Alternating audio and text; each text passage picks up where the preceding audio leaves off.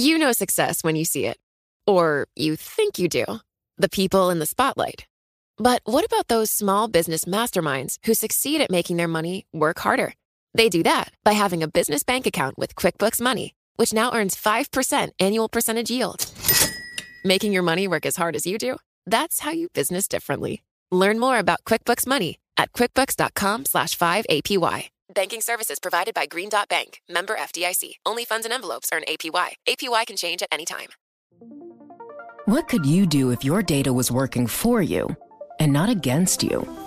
With Bloomberg delivering enterprise data directly to your systems, you get easy access to the details you want, optimized for higher-level analysis, and financial data experts committed to helping you maximize your every move. Our data is made for more, so you can show the world what you're made of. Visit Bloomberg.com/enterprise data to learn more.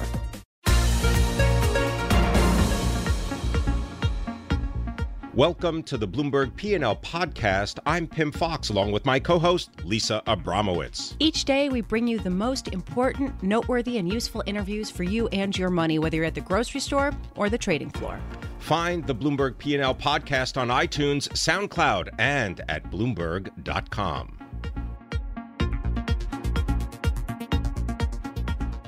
I want to take a deeper look at what the potential on-the-ground implications are, regardless of who wins this election. It is my honor to bring in Jonathan Siegel, founder and CEO of The One Groom and STK Restaurants.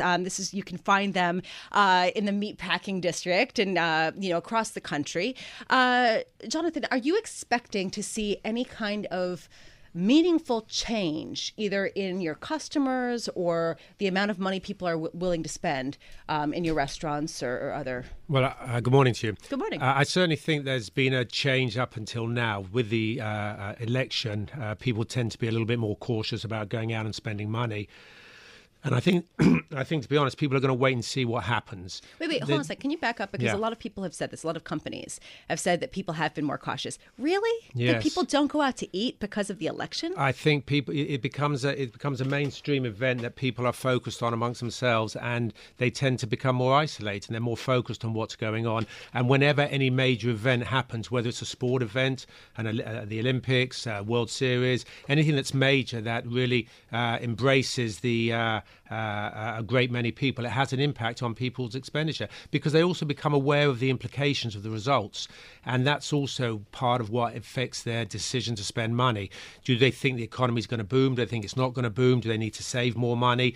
Look what's happened this morning. Obviously, this morning, the market thinks that Clinton's going to win, and the market's up 257 points. So there's absolutely a correlation between economics and expenditure and investment and obviously election results.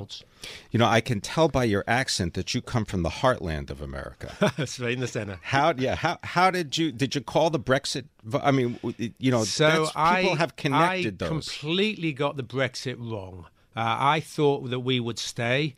And what is unbelievably interesting now that seems to have been washed over is what occurred last Friday in London, where the High Court ruled that there has to be an act of Parliament in order to enforce Article 40. You think that we washed over that? We're Bloomberg. We talked extensively about that. So this is an unbelievable constitutional... Will that affect your business? Would that affect you? Because I note, for example, you got projects in Milan. Yes. You've got business in London, Toronto, Orlando, Miami, Chicago. I mean, I want you to tell people about some of these places. So let's just talk about that for a minute, because this is a great question. You know, in the lead up to the Brexit, our business was impacted. Following the Brexit, our business returned to where it was.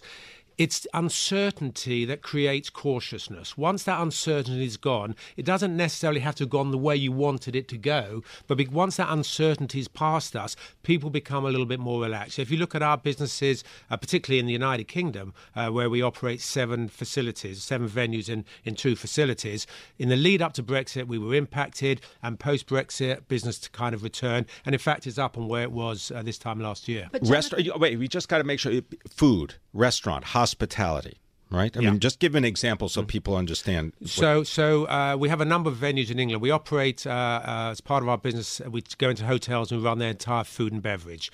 So we do that in the Mia Hotel in London. We also have an STK restaurant. We also have a rooftop bar, and then we have a facility in the Hippodrome Casino.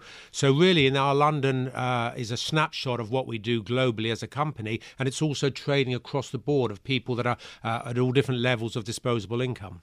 We are sitting with someone who lives much better than I do, I am sure, with all of the food and the entertainment and the beautiful hotels that you can go visit. One thing I am wondering, once the uncertainty settles, there are some policies that could make a big difference. In other words, for one in particular is minimum wage. Do you think that if a minimum wage was lifted in the U.S., that would affect your business at all? So it definitely affects our business. And part of the problem that's driving this minimum wage issue is a very complex arena. Part of the problem, first you have to split out the beneficiaries of it. People that earn money in fast casual or in fast food restaurants are not benefits of the tip structure. So minimum wage is a really important asset for them. The people that work in casual or in fine dining are benefit from the tip structure. So you have situations where as you systematically increase minimum wage, you're paying your wait staff more, and whilst 20% tipping still exists, they're still getting the 20% tipping. Do you think that the tipping structure should go away? Well, tipping needs to change. One of the ways it either needs to change or the laws that impact it need to change. The biggest problem with the tipping system, which is I don't understand why the authorities haven't really worked out, because it doesn't take a brain surgeon to work it out. The rules require that the only people that can benefit from the tips are the people that actually touch the consumer. So the servers, the bar staff, etc. But if you work in the kitchen, or if you work in the back of house, or if you work any other areas where you don't impact the guest, you don't actually get to share in the tip pool. Now, the truth is you can't sit in a restaurant and have a meal unless there's a kitchen cook in it. But because we can't share the tips round amongst everybody, you have this terrible imbalance. So certainly at the fine dining and the casual dining arena, one of the areas to fix the split or the differential between the back of house and front of house is just enable everybody down from managers to share in the tip pool. That one little fix will change that whole category of income. And then you can really start to focus on people that are not necessarily in a tip pool in the fast food restaurant, where obviously people are entitled and should earn a living wage. The cost of doing business. Maybe speak a little bit about that, whether it's the input costs or the real estate costs or just the cost and the risk of going bust, because the restaurant industry, as I heard, is not a sure thing. No. Well, listen, the restaurant industry is in recession at the moment. There's no question, a doubt about that, and it's based off we're in the perfect storm. We have rising rents. Every year our rents go up 3-5%. The landlords don't not put them up. We have increased food costs. We now have increased labour costs. We have uncertainty. We have increased competition. We have competition from disruptors. You have situations with the Seamless and the internet food delivery service that impact what's going on in the actual restaurant. Sure, there are those that will argue to say, well, you're selling a meal if you sell it through Seamless or if you sell it in store. But the truth is, you're not getting the liquor sales that help to add to the profitability of the company, of the business. And therefore, as a result, we're in a perfect storm. We're in a perfect storm of problems. And the authorities need to wake up to this, because if you start to marginalise the restaurant industry, that has overwhelming implications. And these are mostly self-inflicted. Yes and no. The rents certainly are not. Food costs are certainly not. I think the legislation that we work under and all the enforcement rules are crazy. I mean, if you sit and understand, here's a crazy enforcement law. How about this? I'm going to give you 5 seconds. Okay. If you don't seat your patios the way they're supposed to be seated, but move them to put 2 fours together, you're breaking the law. Jonathan Siegel, thank you very much. Founder, Chief Executive of the One Group and STK Restaurants. This is Bloomberg.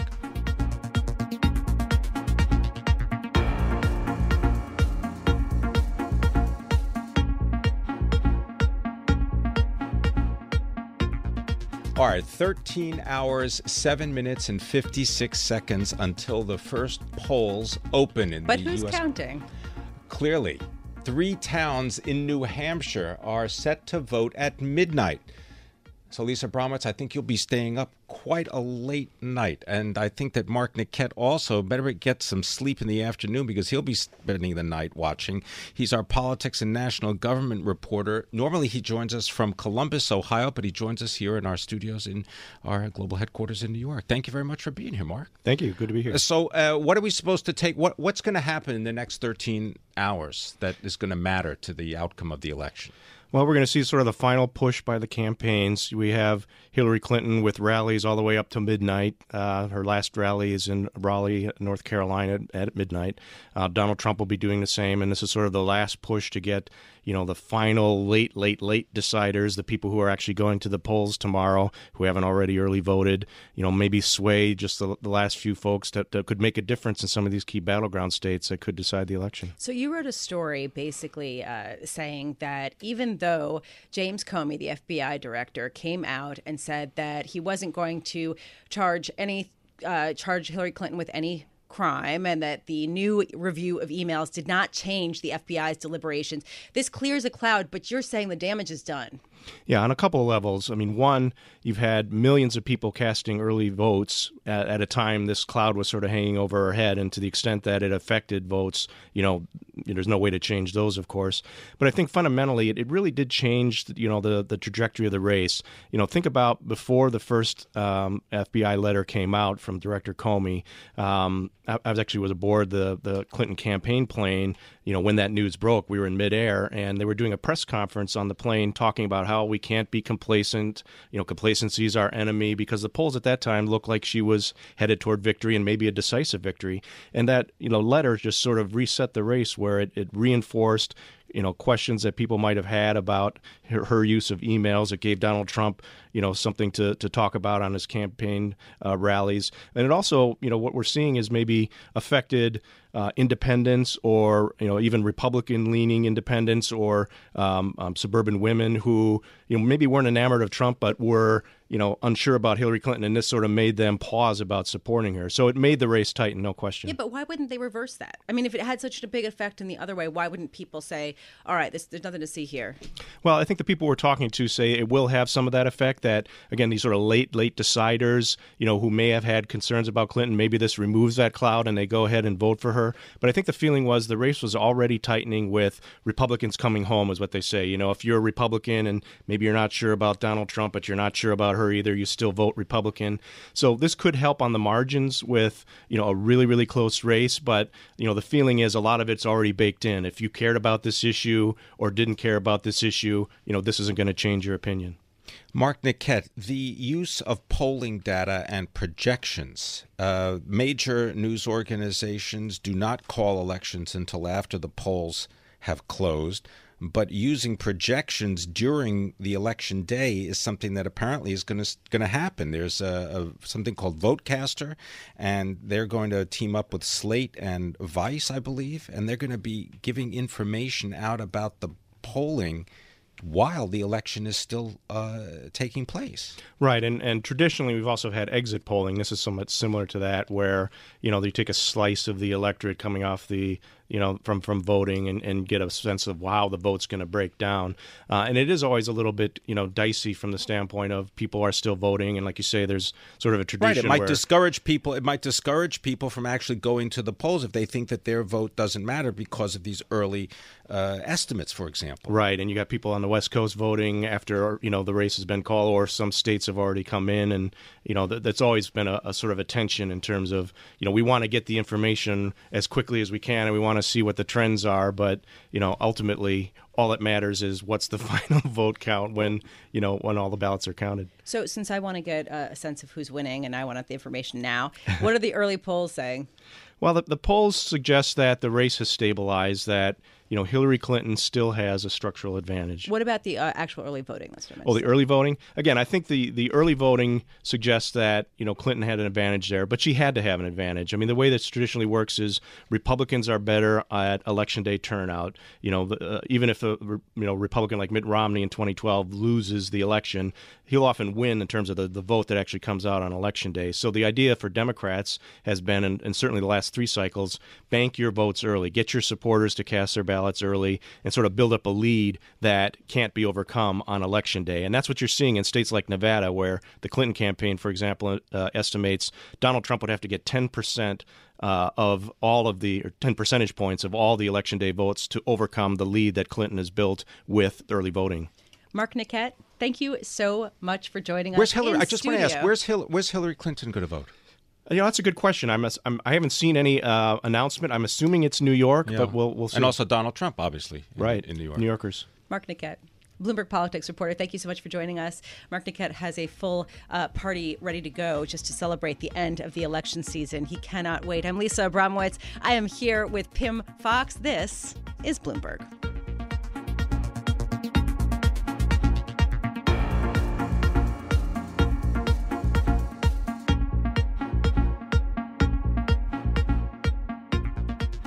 You know who we call on when we want to know everything about the retail industry? Our own Poonam Goyal, senior U.S. retail analyst for Bloomberg Intelligence. Great to have you with us, Poonam. Tell us about the big department stores and their upcoming all-important holiday selling season. So the department stores have been struggling, as you know, at least most of them or many of them, and I don't think they'll be any different this holiday season. They're all slated to report earnings this week, beginning Thursday with Macy's, Nordstrom, and Kohl's, and then we have JCPenney reporting on Friday. Now, what I can tell you here is that sales likely suffered for many of them in third quarter, and that's not a good sign heading into holidays because it shows the lack of customer interest in big box retailing and the lack of desire to go to a mall. That said, we think margins will likely hold up better because they are managing their inventory well, and from what I can see in the space, the promotional cadence has somewhat moderated. Now, that doesn't mean that there aren't any more promotions, but they're being very strategic with them, and they're more planned. Wait, hold on one second. When you say that, you're talking about how much discounts they're giving. That is right. So, typically you've seen 60, 70% clearance racks in many of these retailers, and that's largely because of lots of inventory left over. So they're watching their inventory. They're keeping an eye on how much they're selling, and they're cutting back orders just to make sure that they don't get into that position they did last year where they had way too much, couldn't sell it, and had to discount it aggressively to make room for new merchandise. Right. Well, these are not all the same either. I mean, Nordstrom usually caters to a higher-end clientele, whereas Kohl's is more of sort of middle or lower tier of shoppers, correct? I mean, there is a split here. So which do you expect to do better? So for third quarter, I think Nordstrom will do better, only because they have that 1 week of their anniversary sale moving into the third quarter.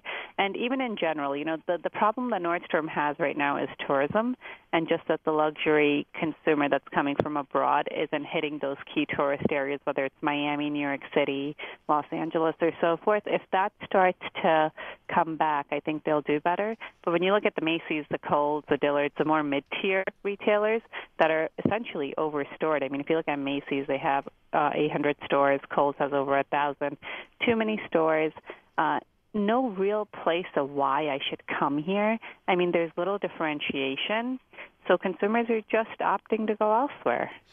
Poonam, TJX, Ross stores, Burlington stores, these are the thrifty retailers. 40 to 60% off retail prices. Are they going to benefit? Absolutely. They've been benefiting for the last, I'd say, 7-8 years, and they continue to do so. And it's not so much about the discount. Well, the discount's great. It's that when you walk in there, you'll always find something new. So customers like that element of surprise. When I walk in, I grab it. If I don't get it, it may not be here. And that's really what's been helping these retailers. These retailers don't have an online presence. TJX is very small. So all the business that they're doing is in the store, and they're getting customers to come to that store. So we've heard a lot of excuses over the quarters. We've heard about weather that was too warm. We've heard about weather that was too cold. We've heard recently about the election and how that's crimping people's expenditures.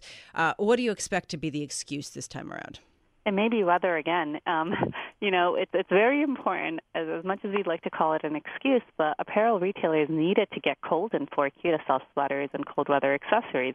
So as of right now, temperatures are I'd say, they have 70 degrees here last week, so they're not that cold where it would prompt you to get a coat or a sweater. But if they don't turn cold, we will have another excuse, and it will be weather. If temperatures do cool, though, I think they'll all be positioned for a very good fourth quarter because last year, November was just very bleak. Poonam, I don't think that the weather really affects anything in the cosmetic industry, or am I wrong? Maybe I'm wrong there. That's the one industry that's on fire. Okay, I want you to tell me about Ulta Salon. I want you to tell me about the details because there are all new ways that cosmetics are now being introduced into the marketplace, whether it is dry bars, whether it is all kinds of services combined with products. So I don't cover cosmetics closely outside of Sephora, which is in JCPenney, but I can tell you our hardlines analyst that does had just mentioned in our holiday preview that Ulta is on fire, growing double digits for the last few years, and will continue to do so. And that's largely because it kind of fits back into the experience trend. You want to dress up because you want to go out. You want to have nice makeup. You want to have your hair done. And you want to have the right products to do so. So the whole shift that we're seeing from buying things to spending money on experiences, beauty just fits right into that. Well, they talk about things like salon services, including hair, brow, and skin bars, as well as prestige boutiques. And also the point is made that their share of the wallet and the shopping frequency at an Ulta salon sets them apart from their rivals. Yeah, I mean, speaking to Ulta, I don't follow it once again as closely, but I can tell you that, it's cheaper, right, to go there. So it kind of fits into the discount, the value chain, and that's something that the customer is looking for right now. So the more expansion that they can have or the more breadth that they can have in the types of beauty services they offer should continue to help them. So what about currency? Does the dollar, are we going to hear anything about the dollar strengthening and the potential for that, especially as the Federal Reserve hikes, or is that sort of over? It's not over. It's still there, but given that we've seen a lot of the surge already with the dollar strengthening in the past 12 to 18 months, I think the pressure is somewhat abate heading into 4Q and next year. That said, if the dollar materially strengthens again, it's definitely a headwind, at least for the retailers with international presence. Poonam, what is your most contrarian belief? Who do you think is going to outperform who everybody else is discounted, or the other way around? We don't give recommendations, but I can tell you that JCPenney, which has been a turnaround story for some time, has had mixed reviews on, whether they'll fall at prey to the broader trends that we're seeing in the department store space, which is lack of traffic, lack of just interest in buying apparel. And I think they're doing interesting things at their stores, like adding appliances. They are also focusing in on their in-style boutiques, the center core, and differentiating themselves from the rest. So while still a department store, they're making a lot of headway into getting the consumer back into their doors. Poonam Goyal, thank you so much for joining us. Poonam Goyal, Senior U.S. Retail Analyst, breaking down earnings from Macy's, Kohl's, Nordstrom, JCPenney. We're going to get them all this week, and we will be keeping track of the frankly, somewhat beleaguered retail industry that has really been bearing the brunt of the lack of wage increase that is finally starting to tick up. So perhaps we'll see some better earnings there coming from there. I'm Lisa Abramowitz. I'm here with my co-host, Pimm Fox. This is Bloomberg.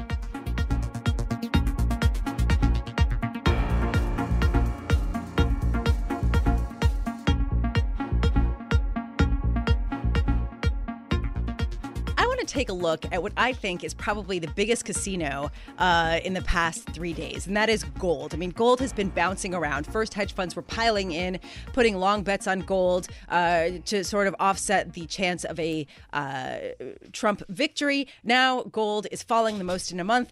I want to get some more insight on this. Mike McLawn, commodity strategist for Bloomberg Intelligence. What's your take on all this? Well, I think today's a good example. It's with the highest probability of events with a Trump election would be gold going up. So obviously we're seeing the opposite today with gold going down. It seems unlikely it'll happen, but the key thing to remember for gold, it's still up 20% on the year. And why? Global interest rates, negative interest rates. U.S. might be tightening. The dollar hasn't increased as much. So as far as an election relation, I think that's the highest probability in commodities that gold would go up. But, knocking around today, I mean, the news was pretty significant. Look at the stock market. It's up the opposite of gold being down today. So it's kind of the inversion. Mike, are you a popular guy now? Because, I mean, boy, you were not popular at the beginning of the year. Anything to do with commodities, everyone wanted to stay about 150 feet away if we wanted to be in your neighborhood. That is very true. That's part of the reason I'm at Bloomberg is because I was at a firm for the last few years, and the commodity AUM just went straight down. And finally, they hit their stop, and I ended up in a better place. But I'm becoming more popular, I guess. And it's a discussion we had earlier. You look at gold a few years from now, and we all hope gold would be down because everything's doing better. The economy is doing better, and the Fed doesn't have to. We don't have to. The stock market's doing better, but gold is still the attractive hedge, and partly you see it in negative interest rates. Now we can move on to other commodities. For instance, like what's really would be a big problem, I think, if Trump were to be elected, is his anti-trade status. So you think of commodities that U.S. really exports. Corn, wheat, soybeans, that would be a problem there because it would kind of hurt that export market. Well, but wouldn't it be the same for Clinton because she's sort of taken an anti-TPP stance as well? I think so, but it's already kind of factored in. Any type of anti-trade for things we export will be bad, but Trump more so. Okay, so going back to gold, I mean, you said, it's up 20% on the year. Regardless of who wins, do you think that there's a direction for gold that's really independent of this latest bout of volatility? Yes, exactly. And it's up. Well, good. I'm glad to hear it's up for now, but it's all commodities. And gold's just been one of the leaders. It just got a little expensive relative to other commodities, but it's also, look at the environment. Their interest rates are near negative. And what's the next step? If the central banks are successful in creating inflation, that's traditionally the best thing for gold. So in other words, I didn't mean to say glad to hear it because I have a bet one way or another on gold.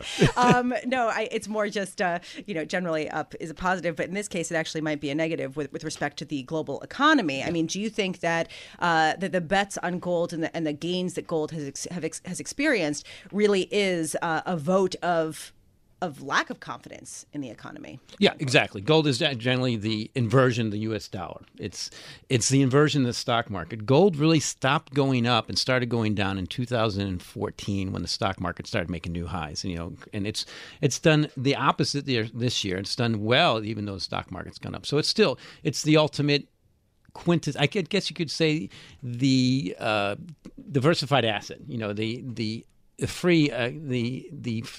The clear asset that you can use to diversify your other investments. Still is. I want to just go through a bunch of commodities. Give me the bull or bear case, and give you 5 seconds each because I want to get through a bunch of them. Silver, best performing asset so far this year, 31% gain year to date. Silver, bullish, bearish? Bullish. Why? It's down 60% from the highs, and the supply-demand trends are very positive. All right, we did gold. That's up more than 20%. Tell me what's going on with things like palladium and platinum. I always hear that they're tied to the auto industry. Somewhat different. Palladium definitely much more tied to gasoline vehicles. Demand is still picking up, most notably from China, so still somewhat bullish. Platinum is a little different. It's more focused on diesel vehicles, and what happened with Volkswagen is pressuring it. But although platinum is still $300 or so less than gold, historically it's very cheap. Tell me about soft commodities, things like corn, wheat. I know we got a big ethanol issue having to do with corn, and we got a lot of, we had a good harvest. Corn and wheat just made 10-year lows. Yeah. And because of that, demand is really picking up. So they've been down for quite a while. It's just how sustainable are these trends? The demand is quite strong, specifically in wheat, corn, soybeans. Soft commodities, if you want a specific soft commodity, you speak of sugar, and sugar's up 60% in the year. Coffee also. Coffee too, which we all have to drink. But the thing about sugar, it's a direct relationship to corn because of ethanol. So it might pull corn prices up. Anything that you want to tell us about the energy complex that we need to know? Natural gas, heating oil, gasoline? Overall, glut. We still have a glut. Range trading. It got a little expensive, a little bit overweight, above 50 when crude oil was 50 recently, but getting near 40, it might do the opposite. We're stuck in a range, still a glut, and at some point that's going to change. But you talked about technology earlier, and that's a key thing that's impacting energy, conservation, more supply, and it's the opposite in things like silver, where technology is creating more demand and not increasing supply. I was going to get that for Lisa. I was going to get her as a gift. Well, Mike, I was just going to ask real quick, what is the one commodity that we're going to be talking about most next year? Good question. I still think it's silver, partly because it's not really widely watched, and the supply demand trends are very positive. Mike McLone, thank you so much for joining us. Mike McLone, commodity strategist for Bloomberg Intelligence on all things commodities. We got a lot there. Pim, I like that. I like the going down the list. This is Bloomberg.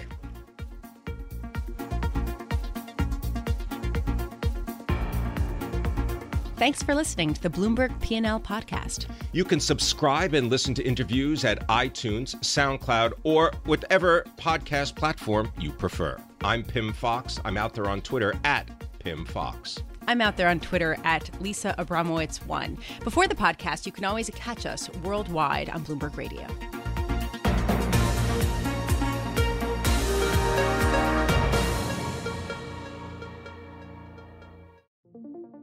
What could you do if your data was working for you and not against you? With Bloomberg delivering enterprise data directly to your systems, you get easy access to the details you want, optimized for higher-level analysis, and financial data experts committed to helping you maximize your every move. Our data is made for more, so you can show the world what you're made of. Visit Bloomberg.com/enterprise data to learn more.